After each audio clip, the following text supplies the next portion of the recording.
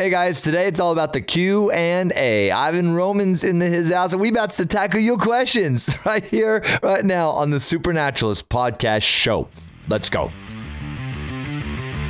Welcome to the Supernaturalist Podcast Show, where emerging revivalists and extraordinary leaders share inspirational experiences that will help take you to a higher level. Now here's your host, Darren Stott.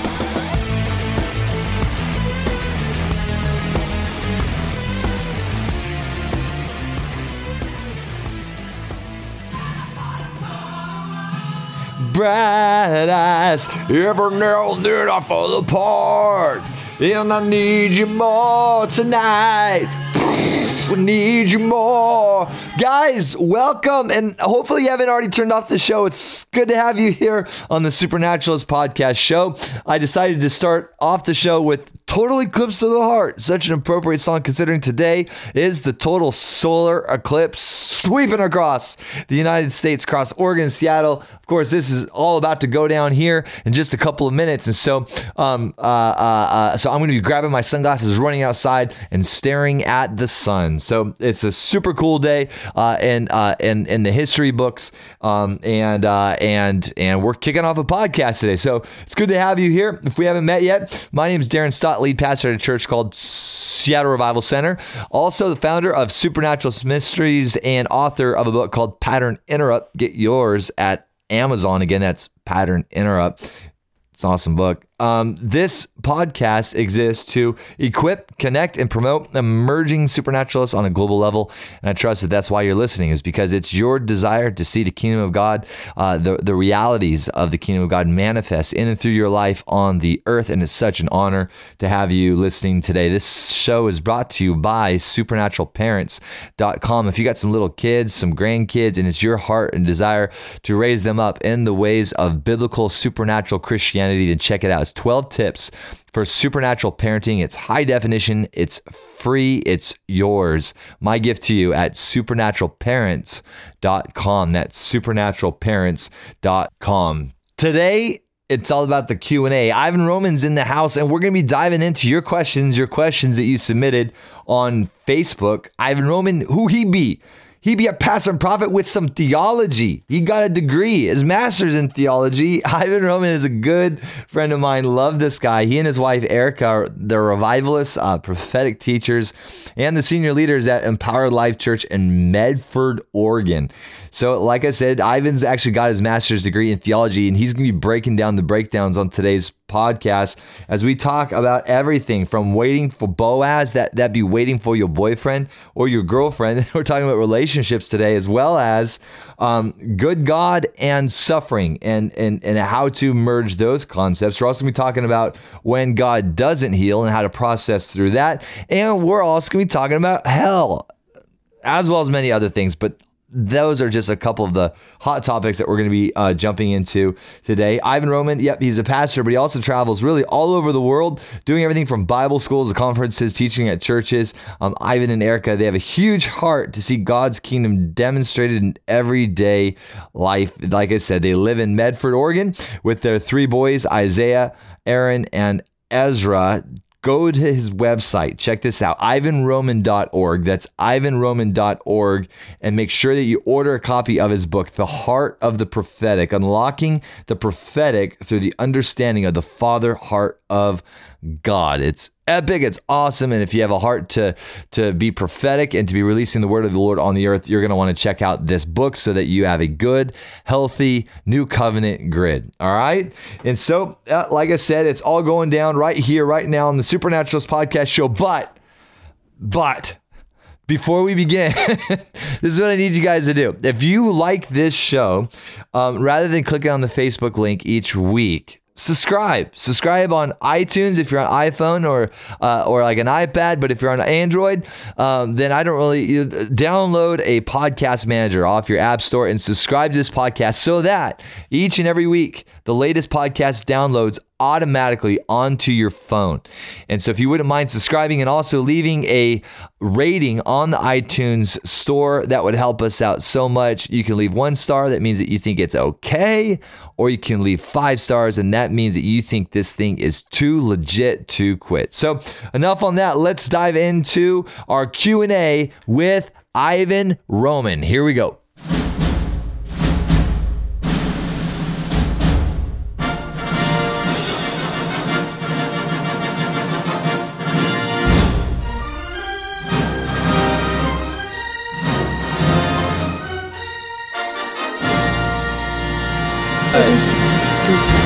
All right, everybody, here we go. I got Ivan Roman on the air right now. We're going to be diving into the plethora of amazing questions that were submitted on Facebook. And I wanted to get Ivan Roman on here because he's like super crazy prophetic, but he's also like this crazy theologian that just values the word of God. And so we're going to have some fun today. We're going to dive right into this. And so I'll just start off by saying, what's up, Ivan? What's up, bro? Good to be on your show, man. This is fun. Dude, thank you so much for being on the show. This is going to be great. So are you ready to do this thing? I'm ready to rock and roll. All right. So these are from all my Facebook peeps. The first question is, and just right off the bat, we're not going to be doing every question that was submitted because there were just way too many questions. So I apologize right off the bat. But here we go with the first one. The first question is, when will my Boaz find me? All right, here we go. When will my Boaz find me? Oh, man. I give you authorization to give me a prophecy. So first of all, dude, like, do you have a prophetic word for this gal right off the bat? All right, so I don't have a prophetic word, but I do know what the word says. And I've come from, so for those of you listeners that don't know who I am, I have very sarcastic sense of humor. I'm trying to be funny, so don't get upset with me. And also, I come from a very extremely charismatic prophetic. And so if I'm ever kind of poking fun, it's not that I'm trying to be mean. It's just my sense of humor. What I would say is this. The Bible says, he who finds a good wife finds a good thing and obtains favor from the Lord. And Darren, if I could maybe possibly poke a church bear or something that's been around the church for a long time. There was a book written a long time ago. It would have been in our generation called I Kissed Dating Goodbye. And I kind of think that book needed to be kissed goodbye. Amen. And let me give you a little bit of the background, because I'm not saying that as believers that we should be sleeping around, and absolutely not. The scripture is very clear about, purity. But that book basically was teaching that you can't get to know somebody. You got to court them. You got to full on, you're interested in someone. You got to ask mom and dad, I have intentions to marry this person. Can I court? And that's so intense. And I know that Joshua Harris has written an apology letter recently saying, I've received thousands of emails of how my book basically has ruined people, and it's not funny. And he's publicly repenting because a lot of them were courting, they get married, and then years later they find out, I don't even know this person, I don't like this person. So I think my simple advice would be not to make everything super spiritual when it comes to relationships. Do you like the person? Do they make you laugh? And I find that a lot of people, they're not putting themselves in positions anymore to actually date and have friends. And like my pastor told me one time, he said, Ivan, do you like this gal? I said, yes, sir. He said, don't ever be alone with her, and you'll be fine. And I'm married to that girl now. Come on. And so I just think people get over spiritual with relationships. and we just kind of gotta, Darren, I remember the day where I would have to put some cologne on. You know what I mean? I'd have the little breath spray, and I'd have to go up to somebody and say, how's it going? Can I get your phone number? And nowadays, I don't think people are doing that. They're just, Holy Spirit, bring me my spouse. And he's like, hey, maybe comb your hair. Not that's, Yeah, totally. I think that one thing that she asked here is, when will my Boaz find me? And I would just say, when you stop looking for him. I mean, I think that there's something about like sometimes we get ruled by desperation, and sometimes we fall more in love with the idea of being in a relationship than we do of even actually falling in love with the person. So I would just say, like, for all you single ladies and all you single guys, that where there's like a certain level or layer of desperation, like, I know this sounds cliche, but it'd be really good to put that desire on the altar and to allow your focus to go into different places, like your faith, your church, even your career, and even into preparing for your spouse. And so instead of looking for your spouse, begin preparing yourself for your spouse. Like, for all you guys, like, maybe get out of debt, right? Like, maybe like get a place of your own if you're still living with mom and dad. Like that'll definitely make you more of an eligible bachelor, if nothing else. Maybe but just instead of putting all your attention in cruising dating websites, maybe you go out and get a gym membership, right? Like, maybe you go out and drop some pounds, get healthy. Like, you just move your focus off of this crazy desire that's driving you, and begin to focus on the Lord and on your body, on your career, onto these other things. And I think when you're not looking, all of a sudden your Boaz is going to show up, and hopefully your Boaz has been preparing himself while you've been preparing yourself, and you're ready to actually dive into an awesome relationship. So come on. Yeah. So basically, you're saying he's coming in like 6 months at 12 o'clock? Yeah. Somewhere between, somewhere between 3 to 6 months. And absolutely. He'll be about 6'2", thin, blue eye. Yeah. Oh, man. All right. So I think, awesome. All right. Next question. Microchips implanted in the workplace. Now, for some of you that aren't familiar with this is a real deal. And so I'm going to play a clip right now from Dateline, where they're going to be talking about this reality. And then Ivan and I, we're going to dive right into this topic. So here's the clip.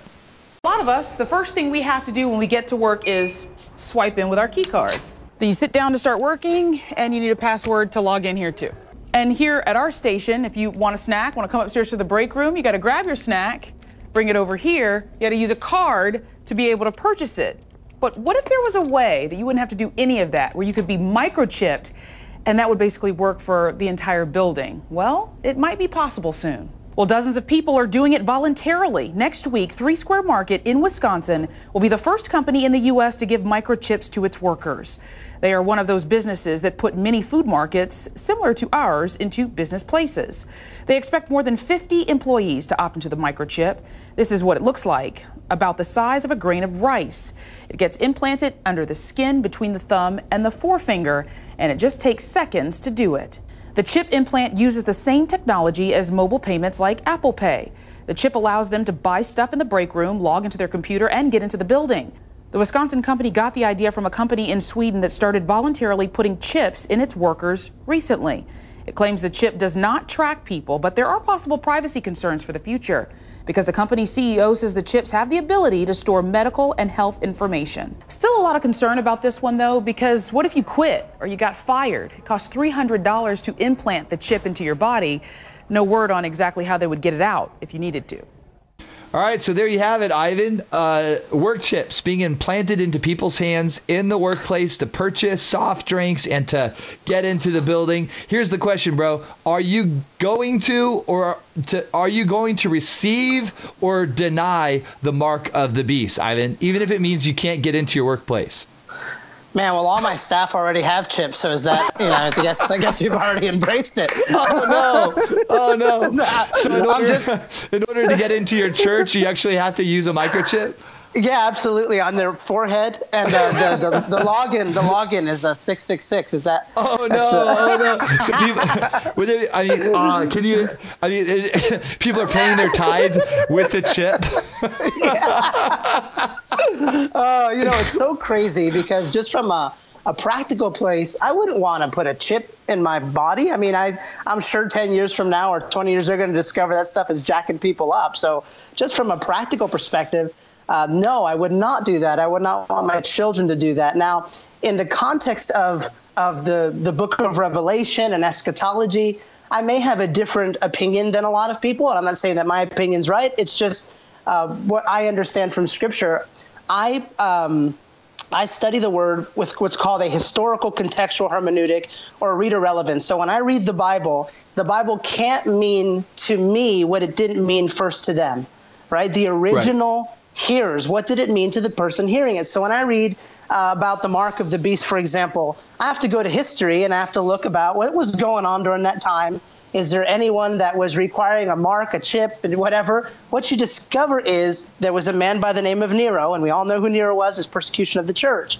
Well, there was a statue to Nero, and they had to burn incense, basically, and then they had to apply some of the ashes to their wrist and to their forehead, just like the Scripture says, in order for them to buy and trade.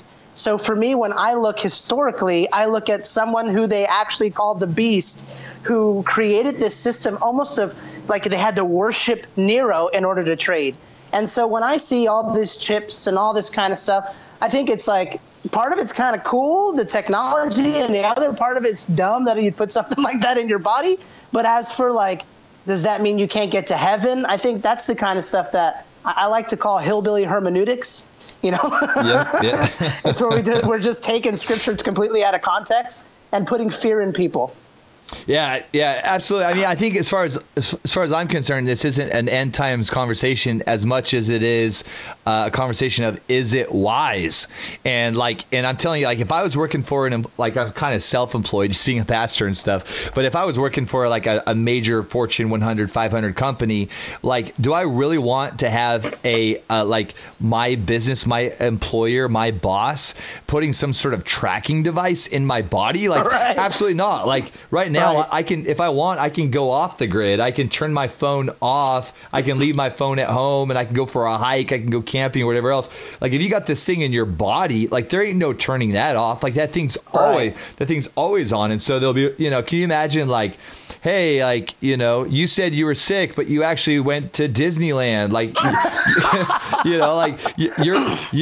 You're a liar and you're fired, but you still have to keep the chip in your hand. All right, take care. That's crazy. Yeah. No. Yeah. So I don't think this is a matter of, getting your head cut off by the guillotine, like the old movie, I don't think we're there yet. I don't think we'll ever, Lord willing, ever be there. You're right. But if things ever go that direction, I'll know that it's my head in the basket, not Ivan's. Come on. No, just kidding. Check out my chip there. I got the new Motorola chip. So I hope that helps our listeners. All right. Next question. All right. So speaking of the end times, so Ivan, how are you preparing for the end times, and how can you prepare our listeners for being ready for the end times? All right, so let me read you a Bible verse, okay?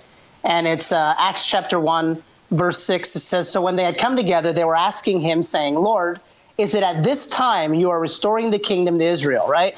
Come on, when's the end times happening, Yep. He said to them, "It is not for you to know the times or epochs which the Father has fixed by his own authority, but you will receive power when the Holy Spirit has come upon you, and you should be my witnesses," and you know the rest of the passage. And so I take that passage of Scripture and I say, I'm a student of the Word. I study the book of Revelation. I have opinions. But ultimately, how I'm preparing is by getting as many people saved, as many people discipled, as many people led to Jesus. Come on. And you know what? If I'm wrong and I get pre-tribulation raptured and sucked up, then you know what? At least I wasn't caught in the shower or something. Come on. I was caught evangelizing, I wish we'd all been ready. There's naked Ivan getting pulled up into the vortex. I've heard some crazy stories.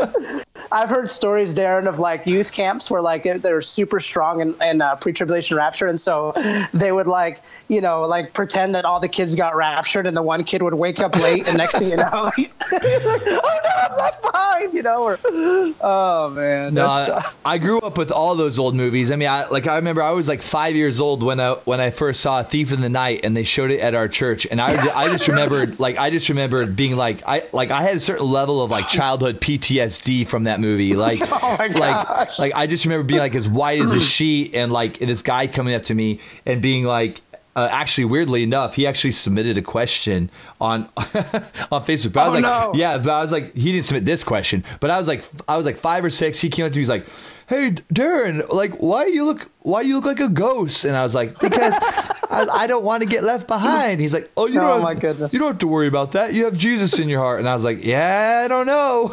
You know, exactly. And then just, oh man, just all the stuff, man, coming home from school and your parents aren't there, and just like going upstairs and seeing your dad's like electric toothbrush, like just like kind of buzzing on the counter, and just be like, "Oh my Lord!" Like, actually, they didn't even have electric toothbrushes when I was 5, but you know, oh my goodness, the lawnmower running out in the front lawn, just it's super funny, you know, but it's also sad because when I first got into the pastorate, I had this gentleman that pastored for 30 years, and he came over to me and he said, "Ivan," he says, I'm ready to retire and I don't have a savings. And he says, because I was taught Jesus was coming back any day. I was going to be already raptured out of here. He says, and now I'm having to work so hard. And his encouragement to me was think long term. Have kids, think about your great-grandkids, store up your resources, buy real estate. And he was just really encouraging me because he said, man, some of this theology, it's really, that whole generation is kind of hurting right now because of some of those beliefs, you know? Totally. And I definitely felt that dynamic growing up. I mean, I heard it taught all throughout my childhood that the generation that saw Israel become a nation would be the generation that sees the return of Christ. And so, like, I literally heard it all the time that Jesus was coming any day. And I just remember praying and like pleading with the Lord, like I wanted to get married, you know, like, right. like having kids. Yeah. Okay. Whatever. But like, I wanted to get married, right? Like I wanted to have a wife. Like, and I literally didn't know if that was even gonna happen. So like, I longed for a long-term trajectory, but I think practically, like being a teenager, I didn't really know if that was gonna happen. And I remember like, there's a very, very, very well-known revivalist itinerant that if I said his name, everybody would know who I'm talking about. And I literally heard him preach a message in one of our revival meetings, and the topic, like the title of his message was "It's a Good Day to Die," and his whole message was on the nuclear power plants and how they're ready to blow up because they're not being maintained. All the terrorists with suitcase bombs, like he went on and on and on, and then his message ended with "It's a good day to die," basically saying that we're about to all be martyred. You know, like everything's about to hit the fan. And so like my best friend and I, he was spending the night. We went home and my parents were like, "What's wrong?" We're like, "Well, we're quitting school. Like we're done with school. We're done with like," and we were kidding, you know, but it was just like, that was like the message in the circle that we were in the 80s and 90s. And I'm just so thrilled to be able to raise my children with them planning for the future. I remember it was actually Bob Jones, you know, like Bob Jones was an old man, but he wasn't old school, you know? Right. And Bob would say, "Some of you are waiting for the rapture." And he'd say, "I get raptured up 4 times a day." Yeah. But Bob Jones would prophesy out like 200 years. And that was like disgraceful for kind of the traditional kind of Pentecostal, you know, eschatology. And so like, yeah, so we're raising our children to believe that this isn't the end. This is the beginning, that we're not wrapping things up on the earth. We're building something up on the earth. Come on. And, yes. And that we shouldn't move out into the boonies with our Bud Light and top ramen. Like we need to be present. We need to be focused and engaging with the earth because we got a job to do. So absolutely.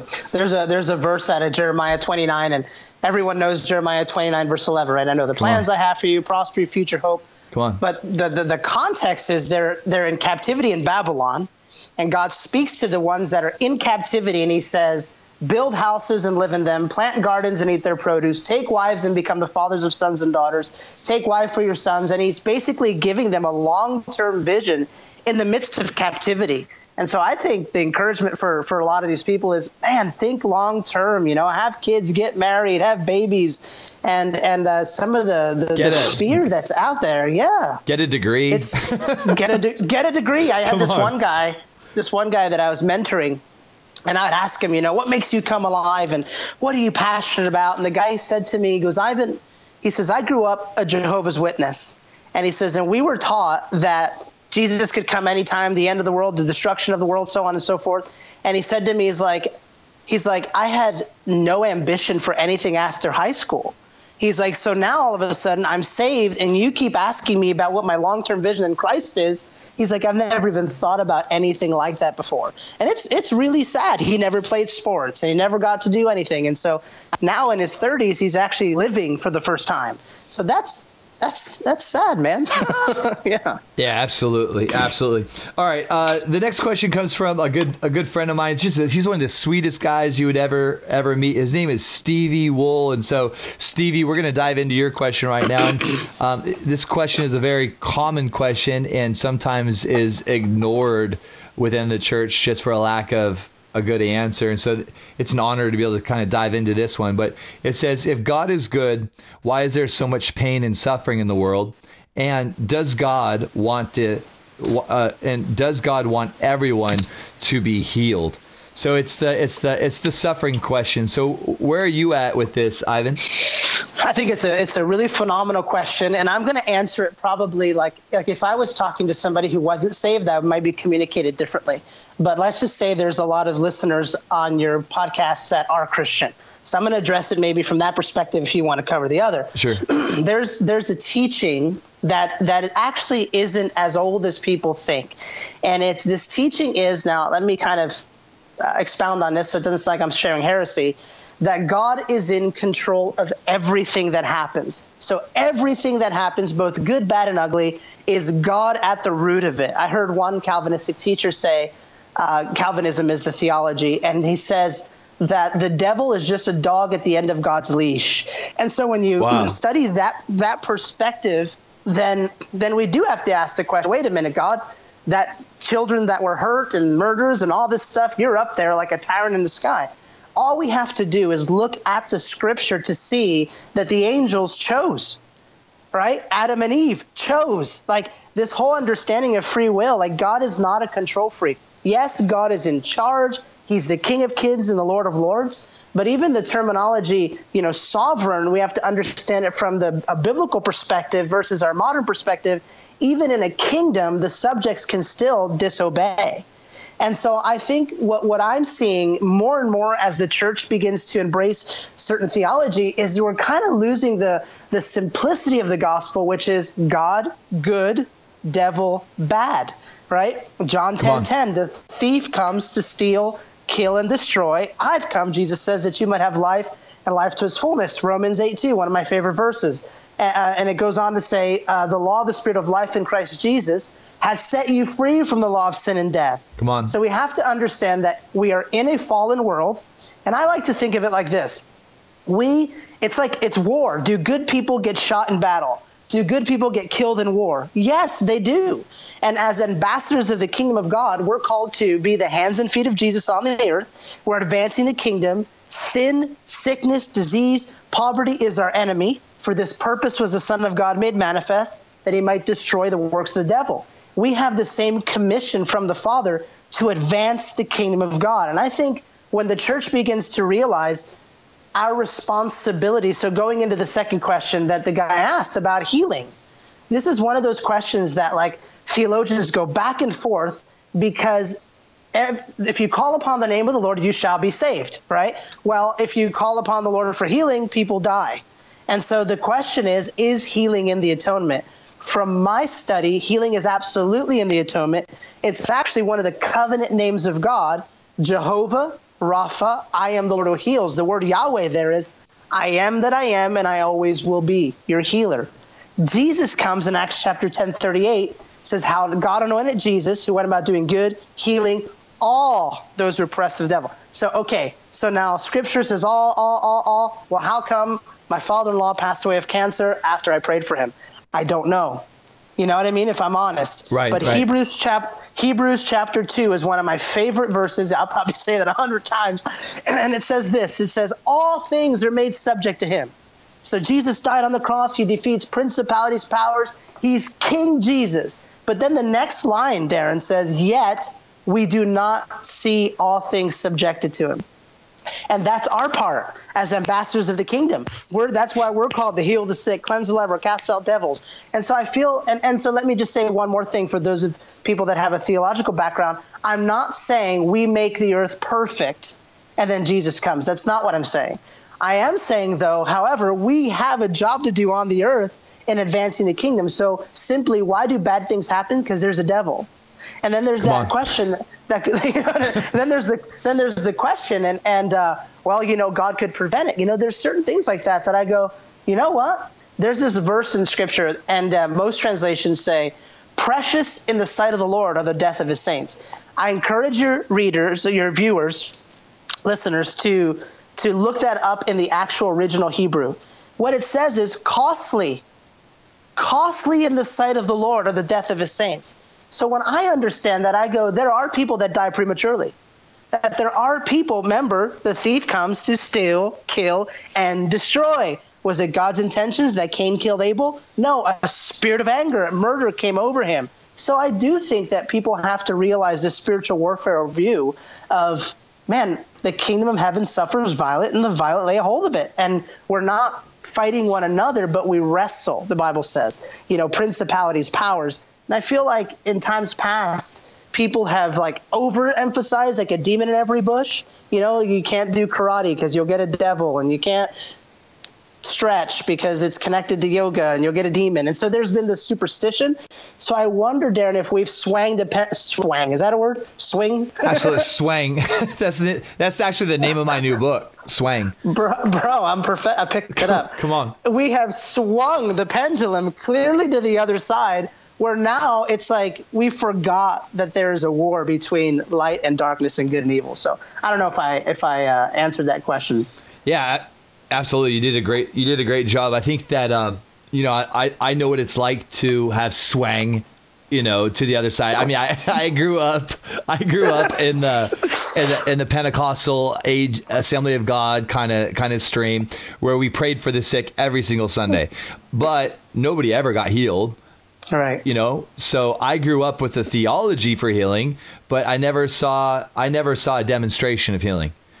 And so what that did for me is it developed this idea that God absolutely could heal the sick, but is probably not going to.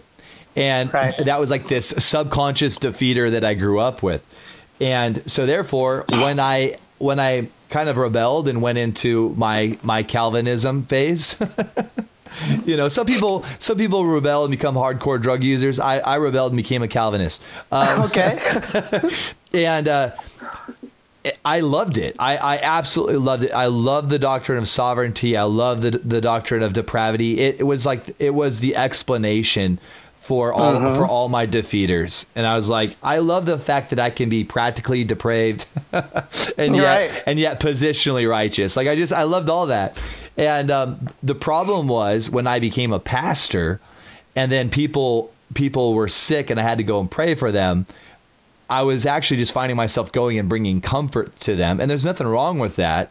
But I got really, really frustrated because here I am singing on Sundays, God, you're all powerful. You're everywhere present. You're all knowing. You're this great big God. And yet why am I not seeing your bigness demonstrated in my life? And I got really, really angry, but then I realized I was actually getting angry at myself and not at God. I realized that the problem was my understanding and expectation for God to move versus God's willingness. And so I think that sometimes we form theology around our disappointments, and we're most likely to grab a token theology based off of its convenience and where we're at in our own sanctification or in our own disappointment, versus really getting back to the Bible, right? Like scriptures like Matthew 4:24, where Jesus went around healing every disease and sickness. And I don't think we ever see Jesus saying, like being begged, Jesus, Son of David, heal me. And Jesus is like, hold on, let me pray about it. Father, is it thy will for this young man to be no, Jesus is like, abso-stinking-lutely, let's do this thing, right? Jesus was always ready to execute justice and heal some peeps, and I think that, I think that to a great degree, a lot of Calvinistic kind of sovereignty type stuff has been embedded even into our Pentecostalism. Yes. So that when we see somebody who's sick, our default isn't to execute justice like Jesus. Our default is to kind of bring comfort, because we kind of doubt the willingness of God to show up in a massive demonstration through us, because of the man of God syndrome or whatever else so for that very reason, I think that this whole thing of like awakening and revival, I think like it's so many people, they judge a revival based off of what happens outside of the church, right? Like we don't need revival, we need reformation. Well, like it will get outside of the church, but when people come inside of the church, there's no demonstration of power, and there's no company of people that actually believe that God wants to demonstrate his power through them. Then like if all the magic is taking that place outside of the church, then people flood the church and they find that the church is really just too secular for them. I think people are going to be greatly disappointed. So I'm a huge believer that we need a massive shake and bake within the church, within the Church of America, so that like when we hear that our friend has cancer, there's like that righteous anger that rises up within us, where we're like Jesus approaching the tomb of Lazarus. There's like smoke billowing out of our mouth, and we're like, cancer, get out. Like I can't wait till that's the default of the church, and I believe that's the direction we're going, and I think that's the tension right now in the church of I believe there's kind of like, I don't know if you would agree with this, but I think there's kind of like this tension right now between a younger generation that's coming up that's saying like, enough talk, like we've got to start doing the walk, Absolutely. And I think that there's a massive, this is the word that I'm getting right now. There's a massive shake and bake. I don't think I should try to see if Elijah List will publish this. There's a massive shake and bake that's in store for the Church of America. Come on, buddy. Shake and bake. Shake and bake. When you were talking about Calvinism, I was thinking, Calvinism is a brilliant systematic theology, which is why so many people hold to it. Any question that you have about God or the Bible, Calvinism has a perfect answer. Like if you've ever seen, what's that game? Is a Blinko or whatever, like where you drop the coin, do. It's got a category for everything. Yeah. My conviction is when you study the scripture from Genesis through Revelation, there, from the Hebraic understanding of God, you live in tension. You live in a certain realm of mystery. In our Western academic culture, I have to know the answer. And I think for me, as much as I study and read, and I'm pursuing a doctorate right now, I have to come to the place to say, if I could figure everything about God in my brain, then he's not that big. There are things about the nature and character of God clearly revealed through Christ, but there's some of these questions that at the end of the day, we have to say, am I convinced of the goodness of God? And I'm convinced of his goodness. If somebody doesn't get healed after I pray, then maybe they'll get healed tomorrow. And if they don't and they're saved, then they have the ultimate healing. Then they go to heaven. Come on. Yep. Or maybe God chooses a doctor and then they get healed through, you know what I mean? Like I just think God is so diverse in his ways that sometimes, we try to academically put him in a box, and it's like, yeah, I think that's a part of what we're stepping into. Like you're talking about shake and bake. It's like God is fun and he's exciting. If you're bored with Jesus, then you don't know the same Jesus that I know. He's so amazing and so fun, and yeah, it's good. Shake and bake. Ivan, let's talk about hell. That was okay. Let's do it. We weren't sure, guys, if we were actually going to do it, but let's talk about hell. Let's do this right now. So we got a question from a Todd Bassett, a young man in the. He's a nice young man in the greater Arizona area, and he submitted this question: is hell for real? And so, Ivan, I don't know if you would agree with this, but it seems like hell is really under attack lately. Would you agree with that? Are you concerned about that? Like, what in the hell is going on right now, Ivan? What in the hell is going on? Well, I think let me take it from this perspective. And there's these teachings that I've heard a few of them, and they're using the passages out of Romans, I believe 5, where it says that we're all in Christ. Yep. Right. Yep. And so inclusion. And so basically they're saying you just have to awaken to the spirituality that you're already in Christ. And so with that being said, it's the doctrine of ultimate reconciliation, which means there's no hell. And then they take scriptures of hell and they say, well, Gehenna is a trash heap and Tartarus is this. And then, and I've heard some of these. To be very honest with you, Darren, this is not a subject I'm an expert in. I don't. Sure. I haven't studied hell. I would rather study Jesus and the kingdom. What I would say is this. I would say the scripture is very clear. Repent and believe in the gospel. So I don't buy into all the inclusion in the context of, yes, I'm in Christ, but I have to accept the free gift of forgiveness and the free gift of righteousness.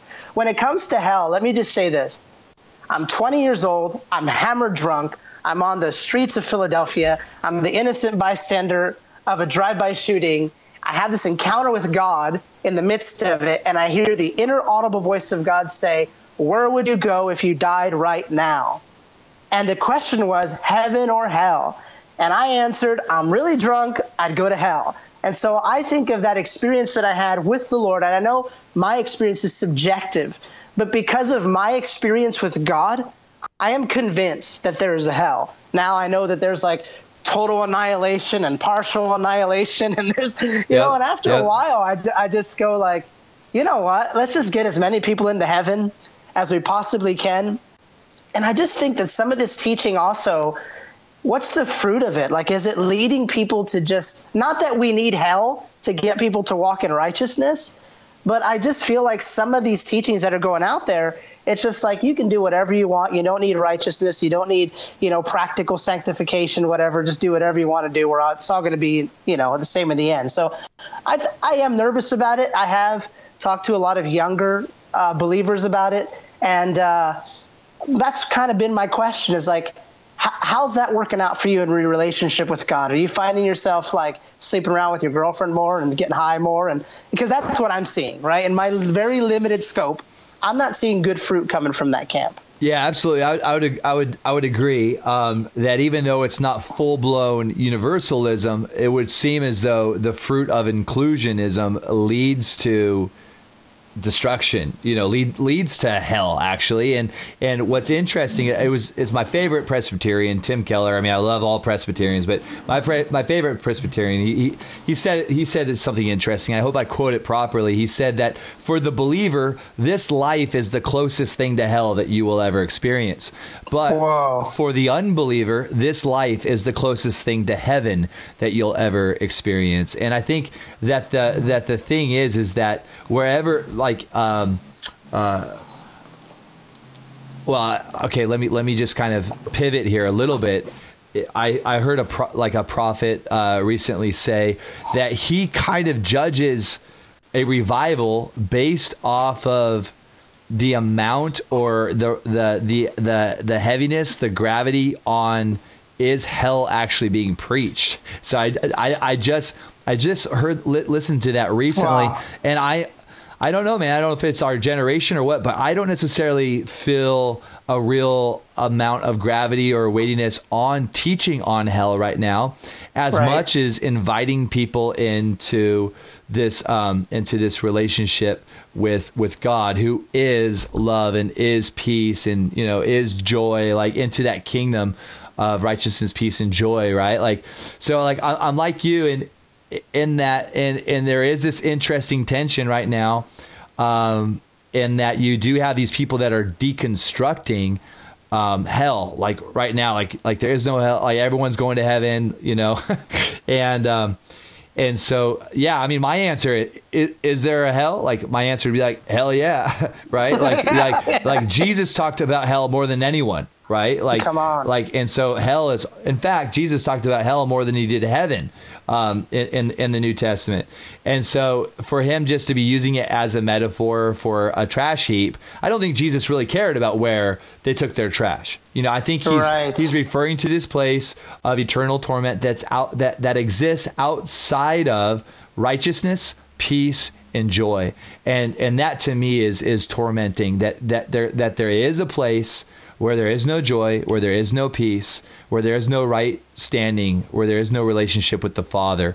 And it's not that his presence isn't there. I think that the presence of God is in hell. I just think that I don't think you can escape his presence. I think God is just so, I think David kind of articulates that beautifully. I think the scariest part is that his presence is there, but there's absolutely no connection. There's no way to interact with it. It's like here you have this beautiful steak and you haven't eaten in years. And this is horrible. I didn't even think this through. I'm not saying God's a steak, but imagine you haven't, like, imagine, Are you hungry? Yeah, I haven't eaten lunch yet.